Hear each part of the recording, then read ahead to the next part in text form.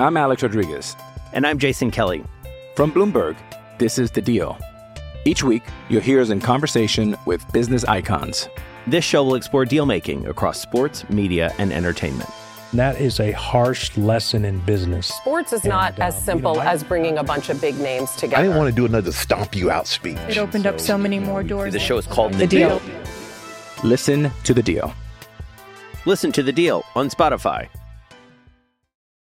Hello, everyone, and welcome to another edition of Troy Nunes is an Absolute Podcast. I'm your host, as always, John Cassillo. With me today is Dan Lyons. Hello, everyone. Happy. What are we happy about this week? I was on vacation. That was nice. What happened? Happy post-Masters Monday. Yes, happy Masters, coming off Masters weekend for all of you golf fans. I missed it. I usually enjoy the Masters, but I was very much away from sports for the weekend, which was a nice change.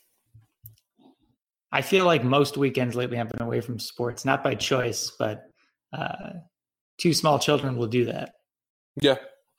Sounds like that's probably the case. I did watch the second half of the Knicks game yesterday, and that was both horrifying and enjoyable all at once. I avoided annoying Mets game. I avoided the Nets weirdly losing to the like starless Lakers by 20. That was wild. There were reasons for it, but it was wild. I missed all of that. Like I didn't know about I didn't really even know the result of the game till Sunday. I missed the whole Tyree thing. So yeah, I was very much away from sports for like 4 days, which was nice. It's nice to take some distance, but back in it here, and not much obviously from a Syracuse standpoint to miss. But now we get to gear up for the NFL draft at the end of the month, and lacrosse continuing to move forward, and everything else. So fun times.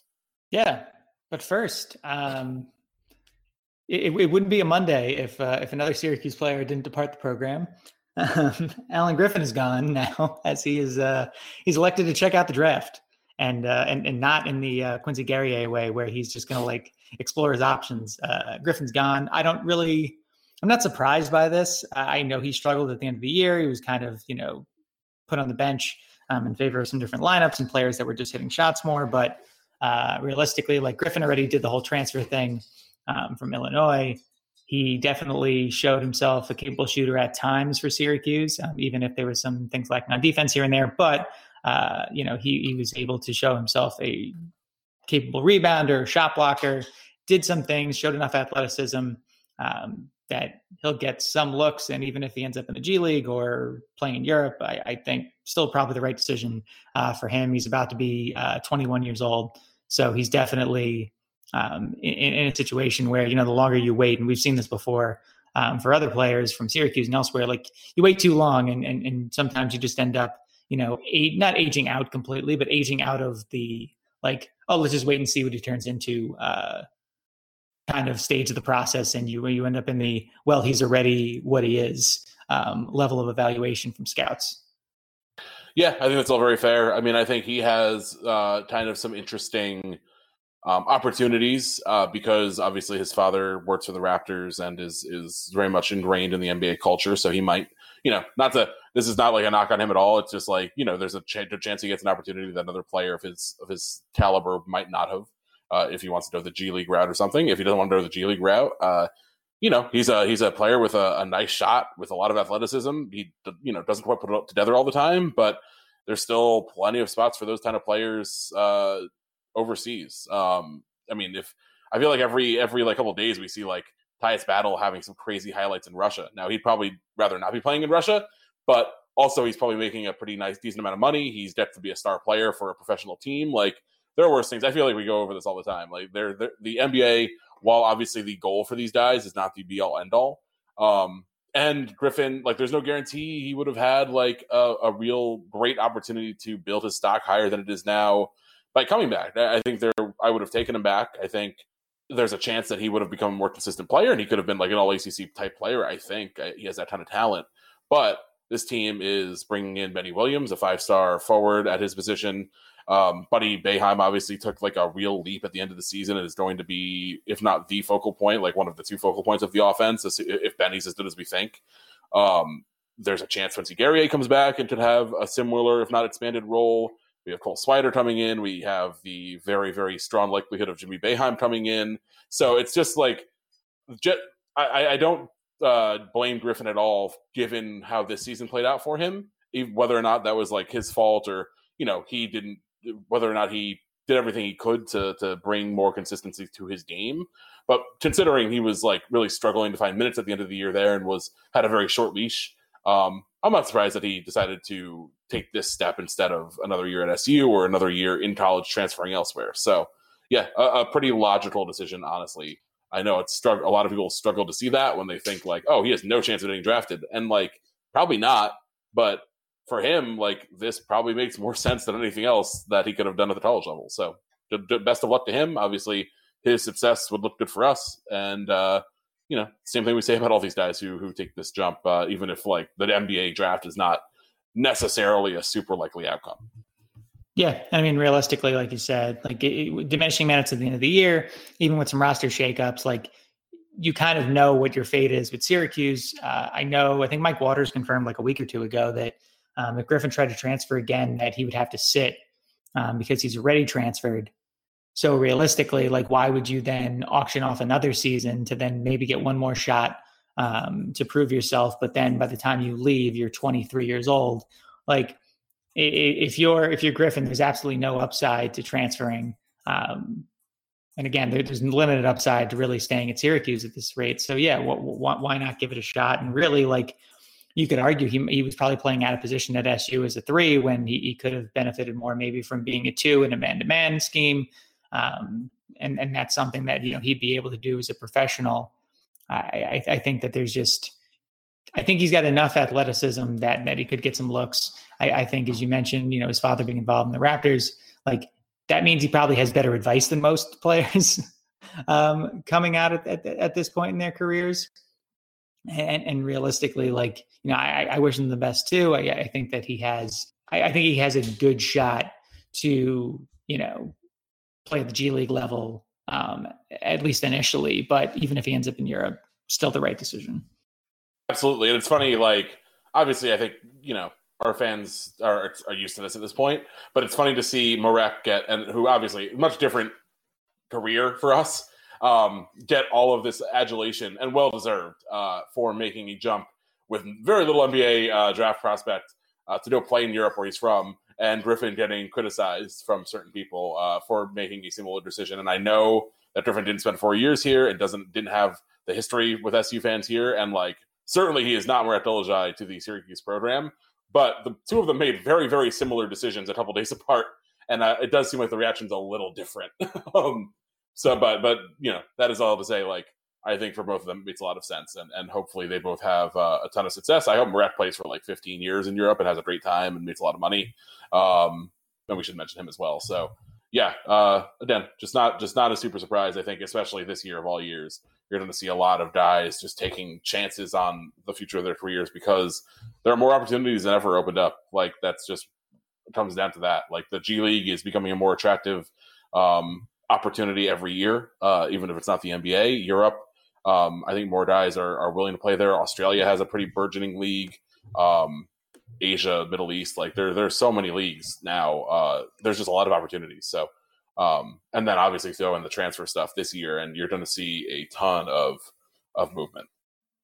Yeah, I would completely agree, and I think now I think now we are going to start moving on to. I mean, I thought we did. I think that as a fan base, and I think overall as a college basketball fan base, no matter who you root for, I think we're going to start seeing that page turn a little bit more.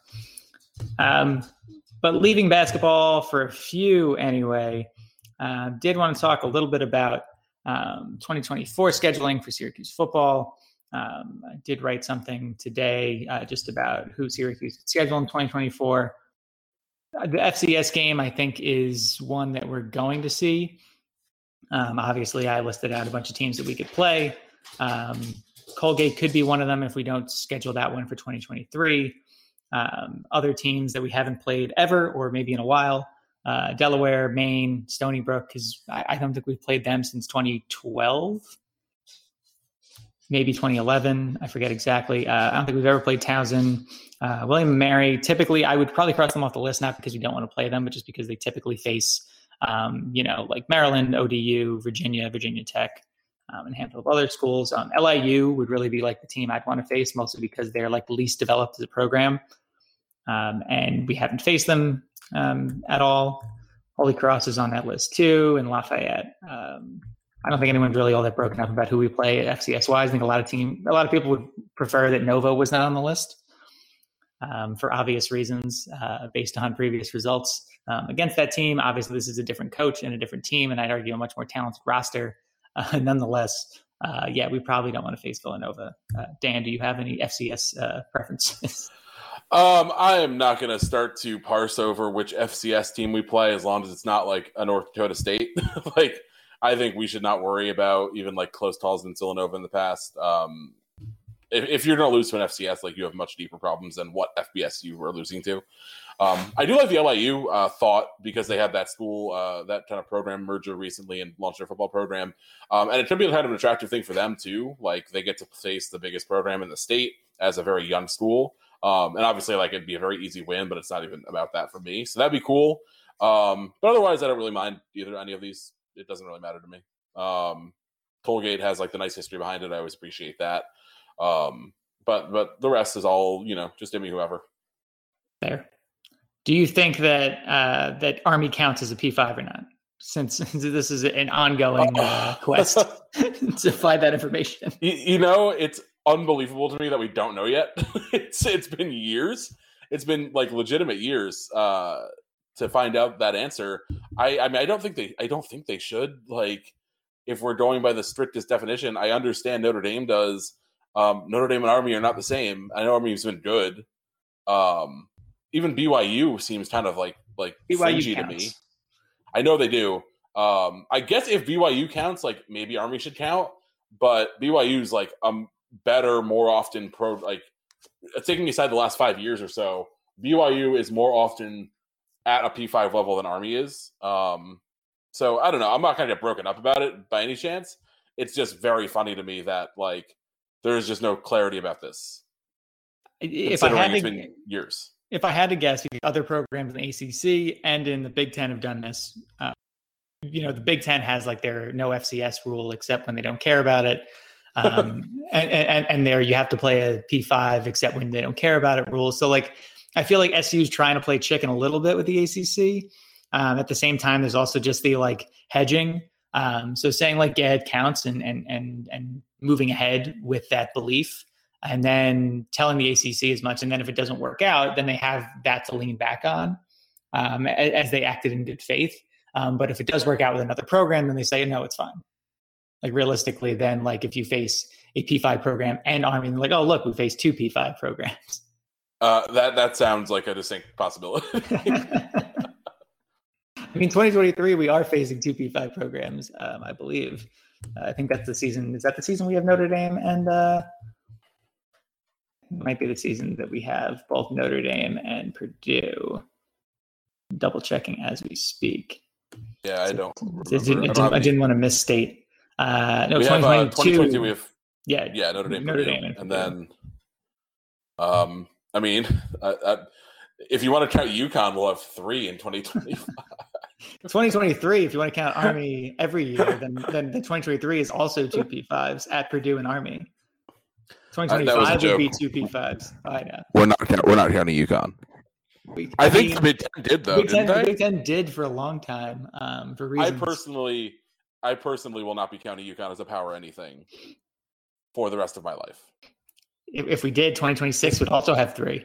It would Army, UConn, and Notre Dame. And 2027 we're covered. This is my promise to the listener. even if like let's say UConn does count, and that's our only Power 5. I'm going to pretend like we broke the rule. That's fair. I would do. I will not watch any. That's not true. I'll watch a bowl game, but I will personally pretend like we're just getting an exemption for some reason. The UConn program does not deserve to be counted among the group of the Power 5. Army definitely does before them. Army's been much better for a stretch now. But But yeah, it's a good question. It's just crazy that like there's still no clarity on the Army situation for that 2024 spot. But this is how these things go. I think when we first started discussing this, like which was probably like 2018 or so, I don't remember when that series was scheduled. We probably figured by 2021 we'd have an idea, but that's laid plans.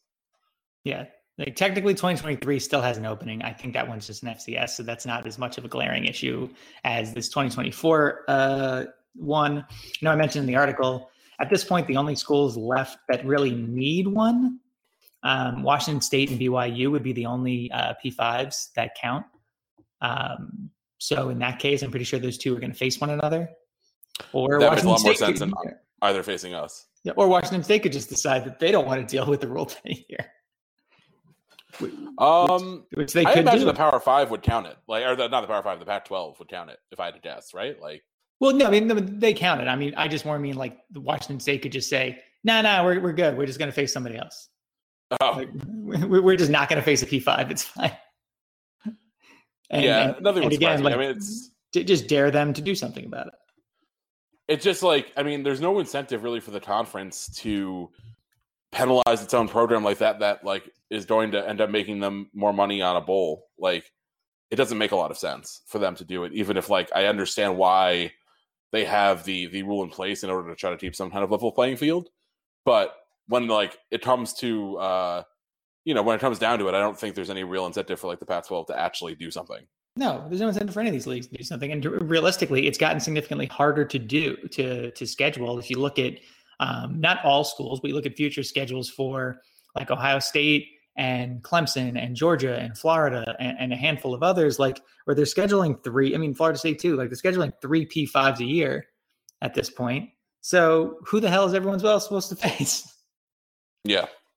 Like realistically, there's only 10 to 15 programs that are incentivized to face more than 1 P5 in a year. So what's everybody else supposed to do when everybody wants to schedule the same 10 programs? We'd probably be one of them, but we just don't schedule them. And then Kansas, Rutgers, Maryland, and a handful of others become like the, most popular kids on the block.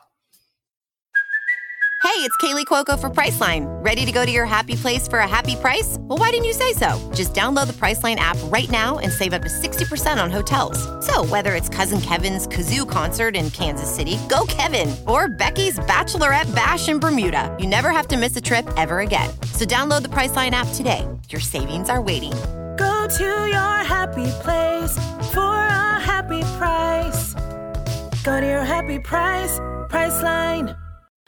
It's certainly not ideal. And also like when you start to see the ramping up of schedules, as it certainly seems like some of these Power 5 or these like major powers are preparing for the playoffs to expand, like that just takes away more things. And obviously I don't know that like someone adding us as a second or a third P5 is going to be a huge thing. So that could end up kind of adding to the scarcity.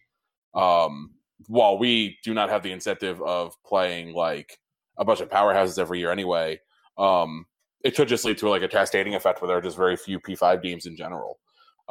So hopefully, again, like it all comes back to hopefully our athletic department gets out ahead of it and does not leave us in a position where we don't have games that we need to have set years in advance.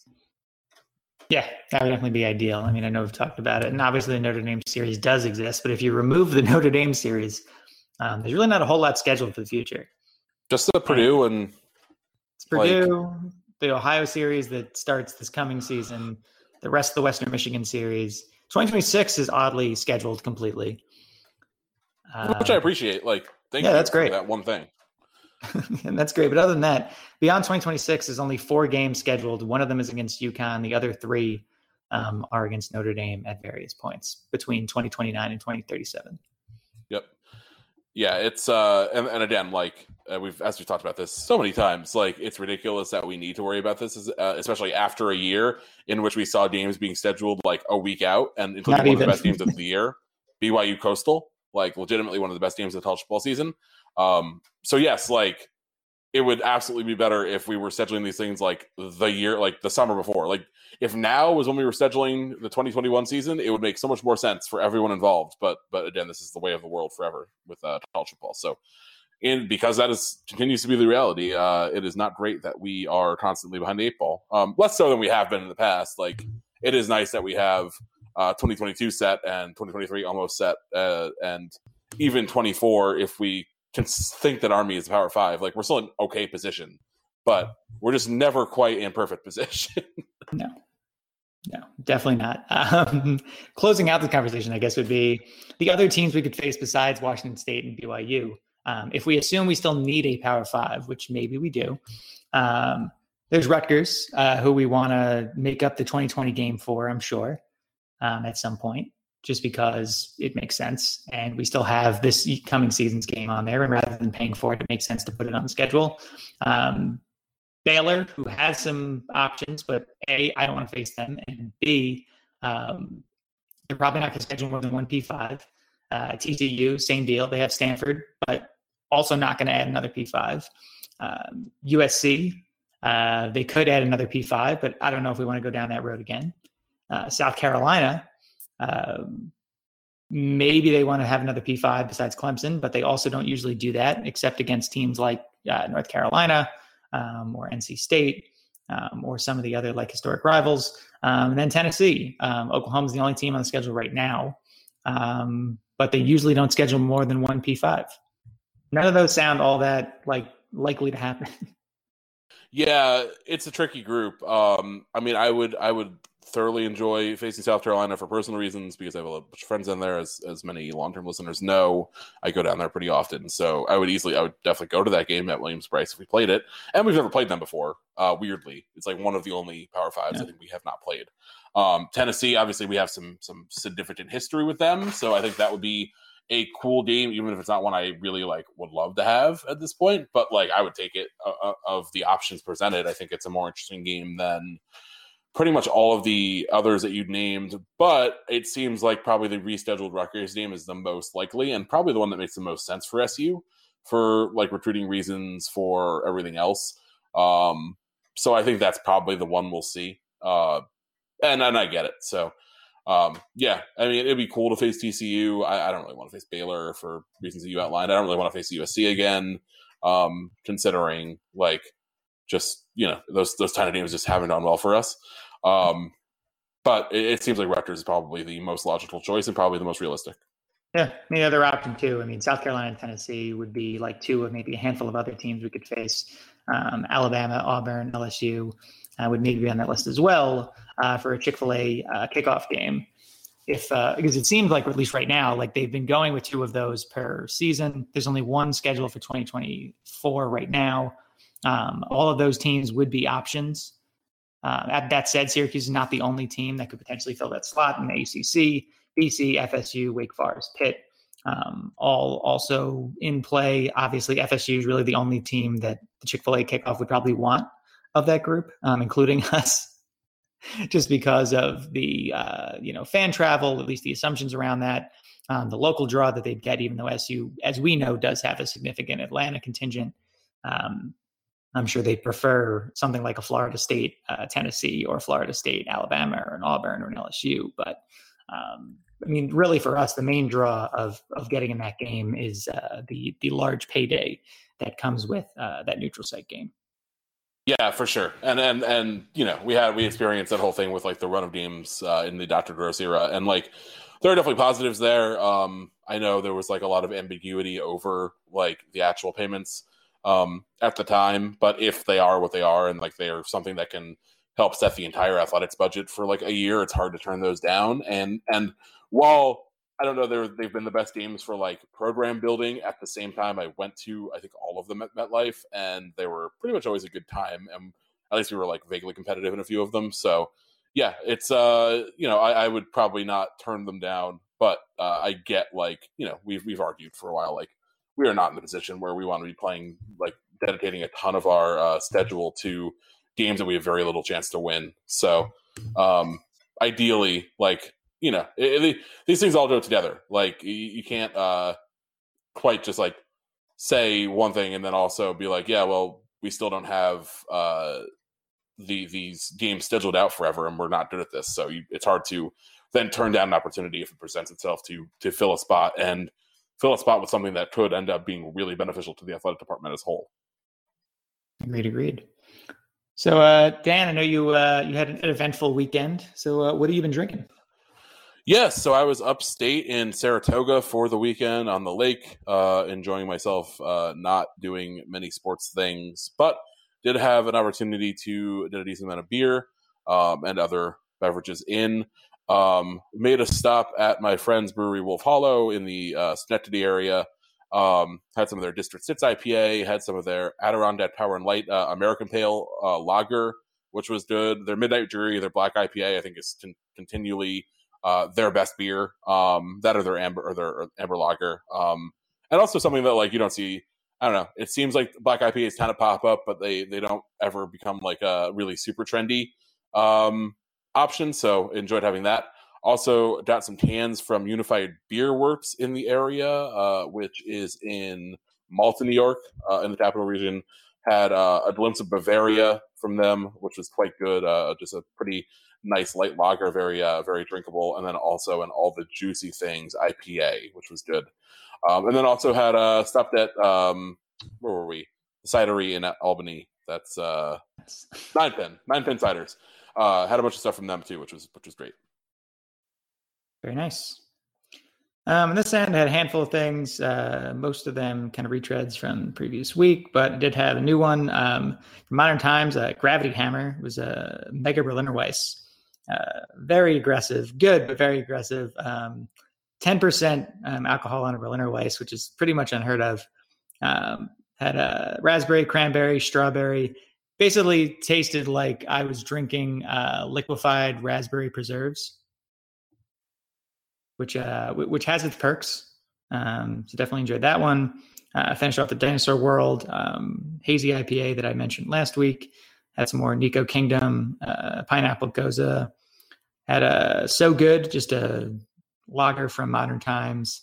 And then had a family, just farmhouse ale.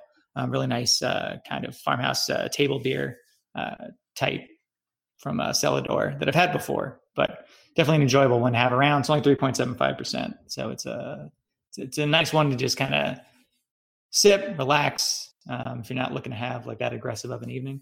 Yeah, sounds like a nice group of things. Yeah, for sure. All right.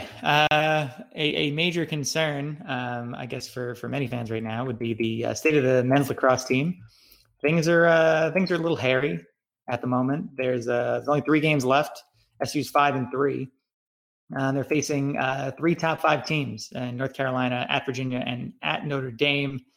Things didn't go too well against Notre Dame at home a couple weeks ago in an 18-11 loss. They were able to outlast Virginia pretty well in a 20-10 win at home.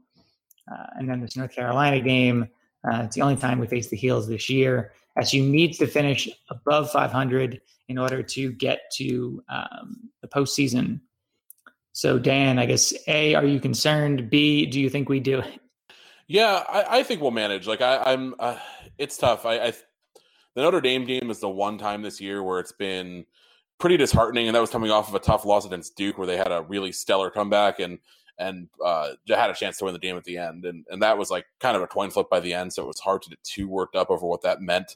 Obviously, the Army game was the first game of the year, and they looked like they just, were still very much shaking the rust off.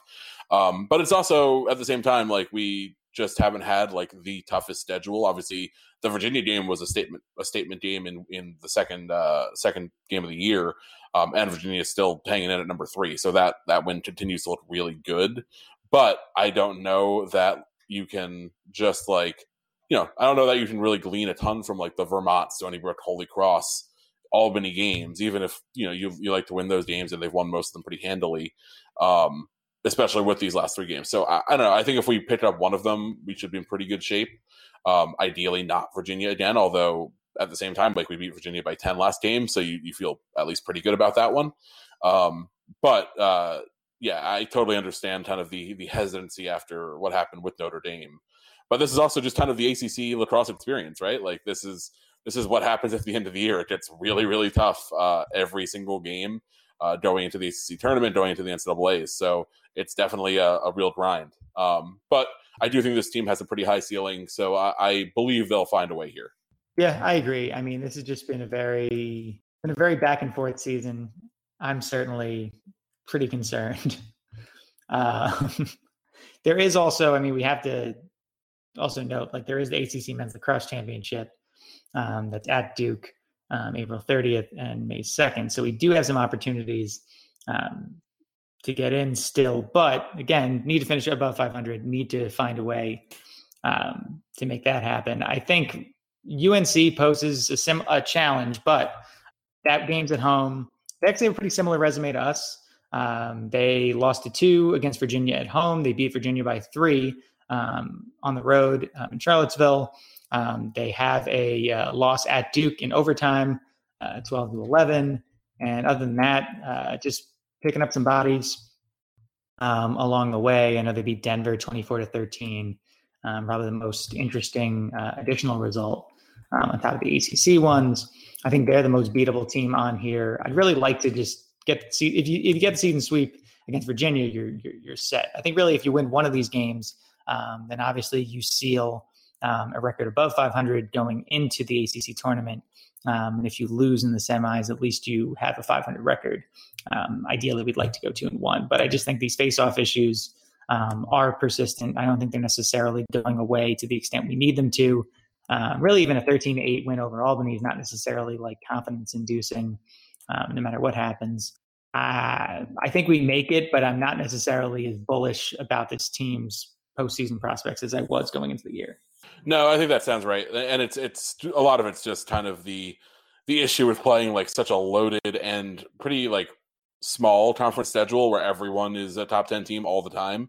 If you are just like slightly on the outside looking in with a group like that, it's going to be hard to overcome. And also with like a schedule that's a little less flexible this season, specifically because of all the challenges. So I'm vaguely concerned, but I also feel still pretty confident that we'll find a way to get one of these. I think the team's too good to not to lose 3 straight here at the end. I would agree. And also I like misstated the like ACC tournament thing. I don't know is that even happening this year? Because I thought I like understood that it like wasn't, maybe to the extent it normally is. I honestly like it. I've been wondering that. Just because like the schedule too doesn't necessarily set up, and like forgive me for not knowing this off the top of my head, but like we do have a game scheduled against Notre Dame on May 1st. There is no ACC tournament. I just looked up the press release from the ACC. Despite the fact that there's still an ACC tournament subsite for 2021. I mean, that doesn't. Just winners all around. So no ACC tournament. So yeah, at this point, yeah, you would need to win one of these. The other thing that would have been helpful is if the Utah game hadn't gotten canceled. That's it. I never understood why the Utes were subjecting themselves to that travel so late in the year. It was a really interesting. I don't know. I was actually kind of excited to see it just because I'm into the further expansion of the sport out west in general. But it also was a weird year for them to be coming here. Hopefully we can do it again soon, like when things are normal and get that going. I think it's good for lacrosse in general for us to be playing schools like that, but this was probably not the ideal season for it. No, I would definitely agree. So realistically at 5-3, Syracuse would very much benefit from just winning one game, and that's all you need to do. And you're probably in just because of the caliber of the opponent. Well, you're actually definitely in, I think, just because the caliber of opponents here. If you win 2, I think you're still iffy for a top 8 seed, but it's feasible. If you win all 3, then in that case, I think you're in a very good spot to get one of those. Yeah, I think that's very fair. All right, Dan. We'll close out maybe with a little bit of NFL draft talk. I think we'll talk more about the draft in the next couple of weeks. But right now, it seems like all 3 defensive backs are going to be drafted. I know that Andre Cisco had a video out on his Twitter over the weekend and said that the guys from SU, him, Fiti Melifonwu, and Trill Williams were the 3 best, comprised the best DB class in the draft for one school. Bold words, but maybe not incorrect. Especially when you look at the volume, just that, we'll have 3 players probably selected in the first 5 rounds or so. Yeah, I mean, it really depends on like how much you weigh like a single player. Obviously, like you have guys like Patrick Surtain or who is just a dominant individual player, and I don't know Alabama's whole draft depth thing off the top of my head. It wouldn't shock me if they had another DB or two in the running.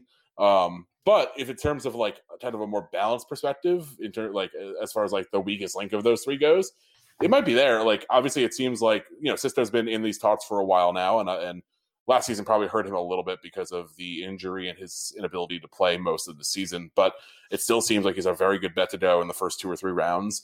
And then the other two are probably two of the bigger risers in the group. Like Trill is an athletic freak. He's a playmaker. I'm sure teams would love to have him on special teams, if nothing else. And those guys get drafted, like big-time special teams players who can fill in as like a 3rd or 4th DB can certainly get picked. And then Melifonwu obviously has been just like streaming up draft boards since like January. He might be the first of the guys to go, which is not something we expected coming into the season certainly, and proved himself over and over and over as a Syracuse player. So it's certainly an argument to have at least, and it's interesting considering it's coming off of a really poor season, injury-plagued season for a lot of those guys, but they've certainly earned it. Like they've all been such important players going back to that 2018 season, and it's great to see them have that kind of success, and hopefully it's the type that we can do something with going forward in terms of recruiting. Because when NFL draft is the end game for a lot of guys, especially when they're choosing their colleges, and if you can say like, hey, obviously Syracuse has had some struggles here and there in terms of wins and losses, but we can bounce back to a 2018 level with you here, and you can certainly reach the heights that you want to reach in terms of your professional career coming out of here. Like you don't have to go that far back to when we had a bunch of first-round picks in a row with like guys like Chandler Jones and Justin Pugh, and now we just put 3 defensive backs in the first 3 rounds or first 4 rounds of the draft. Like that's pretty impressive. I'm Alex Rodriguez. And I'm Jason Kelly. From Bloomberg, this is The Deal. Each week, you'll hear us in conversation with business icons. This show will explore deal-making across sports, media, and entertainment. That is a harsh lesson in business. Sports is not as simple as bringing a bunch of big names together. I didn't want to do another stomp you out speech. It opened up so many more doors. The show is called The Deal. Listen to The Deal. Listen to The Deal on Spotify. Yeah, I mean, obviously the goal is having a bunch of first-round guys, and hopefully we get back to that soon. But having 3 guys drafted here, and it seems like that's very much going to be the case, that would be the first time that's happened since 2013, when we had 3 guys drafted in the first 4 rounds. Justin Pugh went in the first, and then Nassib and Shamarko went in the 4th. So, yeah, I'd very much like to see this, even if we don't have a first-rounder, and we probably won't here. It'll be nice to have maybe 3 guys go again before the 5th round. We've only had one player go in the 5th rounder earlier last year, Alden Robinson, since 2016. So obviously a bit of a struggle of late, even though, Dino's upgraded the talent level, we haven't necessarily seen that pay off in terms of consistent wins or consistent draft picks recently. And I think that maybe this is the start of that. I know you hinted at like kind of this leading to more talent acquisition. I think you've heard too from some recent recruits, guy like, Deuce Chestnut, who arrived this spring for the class of 2021. Some of the guys we're recruiting, I know like Travell Mullen, who's a 4-star guy who Syracuse is in on, like has mentioned Cisco, Melifonwu, Trill, like, and a lot of these guys for 2022 have already mentioned, that collection of players. As guys they want to aspire to. And I think really the 2 different systems we've had of late have helped. Having a ball hawking style has really helped. And it's allowed us to have like a signature thing that our defense does, win or lose. And that's something that guys, appreciate, because really like no matter what you're doing, being able to rack up interceptions is going to help you get drafted. Because ultimately, like the way you really can't, I think more than just about anything, like you can't teach that. And you can't teach an ability to disrupt games and flip the field like that. And I think, players understand that coming out of high school, and that's only going to help us.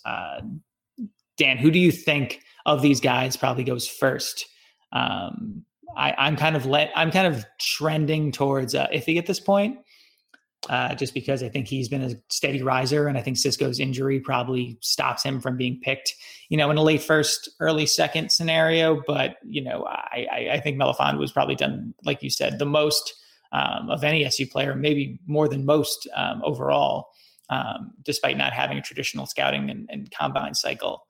He's really done a lot for himself here. And I think he could really be drafted in maybe even the front half of the second round if the cards break the right way. Yeah, I think it all depends on team need. That starts to become more and more of an issue after the first round, where more teams are likely to go with best player available or different strategies. But once you get into the second rounds and start to really go from there, it'll depend on whether teams need corners more than safeties, and more teams need more cornerbacks than safeties generally. So I do think Melifonwu is probably has the leg up there. But it wouldn't shock me if a team fell in love with Cisco and his kind of game breaking ability. But I'd probably go 60-40. Melifonwu goes first, but I do think they're going to go very, very close. They're right in that same range. I know we've had I've seen a mock draft or two that had them going back to back, which would be cool. And probably a really nice notable moment for the program to sell in recruiting. But in any case, I expect them to be in the same range generally. And then I think Trill's probably looking at 4th or 5th round, which he was pretty much off boards until a couple weeks ago. So I do expect all of them to go, which is great. I mean, it's a good feeling, because usually we have our one or two guys that we're all right, well, hopefully they sneak in. And that's not the case at all this year. It's way more fun to just be debating about where it's going to be rather than if it's going to be. Yeah, I mean, realistically, there's 3 guys who are going to get picked, and those things will happen. And like you said, that's a relief. And all of them should be before the 7th round, which is even more of a relief. And then you have Nolan Cooney, surprisingly, is the most likely, undrafted free agent pickup, and seems like a priority guy as a punter, which would be awesome. I mean, I don't see him necessarily taking somebody's job, but I mean, could you imagine if SU ends up with 3 punters starting in the league? It would be pretty wild. It'd be great. Yeah, I mean, he has the pedigree. No joke, he has the pedigree. So it wouldn't shock me if he gets involved. Obviously, there are only so many of those jobs, but also the second that someone shows anywhere at kicker or punter, more kicker, because they have very, very high pressure positions they're put in. But anytime one of those guys falters, if he's the next guy up for some teams, that's not the worst position to be in. Yeah, I completely agree. I mean, for kickers, it's such a high stress and a mental gig, and there's so many cases of guys who just that's it very quickly. Versus punter, I feel there's definitely a little more to it. And it's good to have, there's one thing, this is where having the defensive backs come in is going to be good, because while it's funny and fun to have, 2, maybe 3 punters in the league, and especially Cooney would be a really cool story because of, how he dealt with cancer, how he was a walk-on during his time at SU, how he really only played 1 season, as a punter, and if he can, turn that into a real NFL opportunity, that's awesome. But yeah, I think that, this is where kind of we help turn the next page. Okay, now that we have established, the punter youth thing and everything else, now we get, a handful of defensive backs in. And then hopefully after that, we'll have Andre Schmidt's going to get drafted. But then after that, hopefully there's some more offensive players that get picked. We're able to really kind of establish a little bit more, because really for Dino, where I think he's getting tripped up from a recruiting standpoint is everybody he can bank on from an offensive standpoint is really from previous gigs. Yep. And that's tough when you're trying to sell offense to guys. And no offense to the punters, but I would much rather be the defensive back school. So hopefully, I'd rather be both, but I'd like to add to our resume here. So yes, I think it is good that Dino is going to get his guys on the defensive side, and hopefully that helps him get the players that he needs to then stick around and really start to rebuild this thing.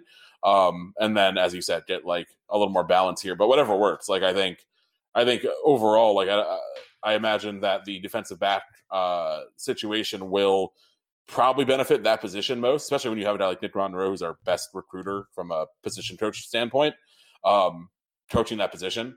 I think you'll probably see the biggest benefits there, but I don't think they're limited to that. I think if you're a linebacker or you're a wide receiver or something, like you can still see like, hey, they put these guys all in, relatively early in the NFL, even if the team didn't have like a ton of winning around them. I still think there's going to be some benefit across the roster. So yeah, hopefully it helps us balance everything out and we can really start to make a push here.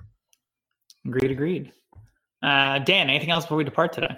No, excited to get near the draft. I love the draft. One of my favorite events. I've been watching it for most of my life at this point. So looking forward to that on April 29th. Our dies will probably be the next day starting.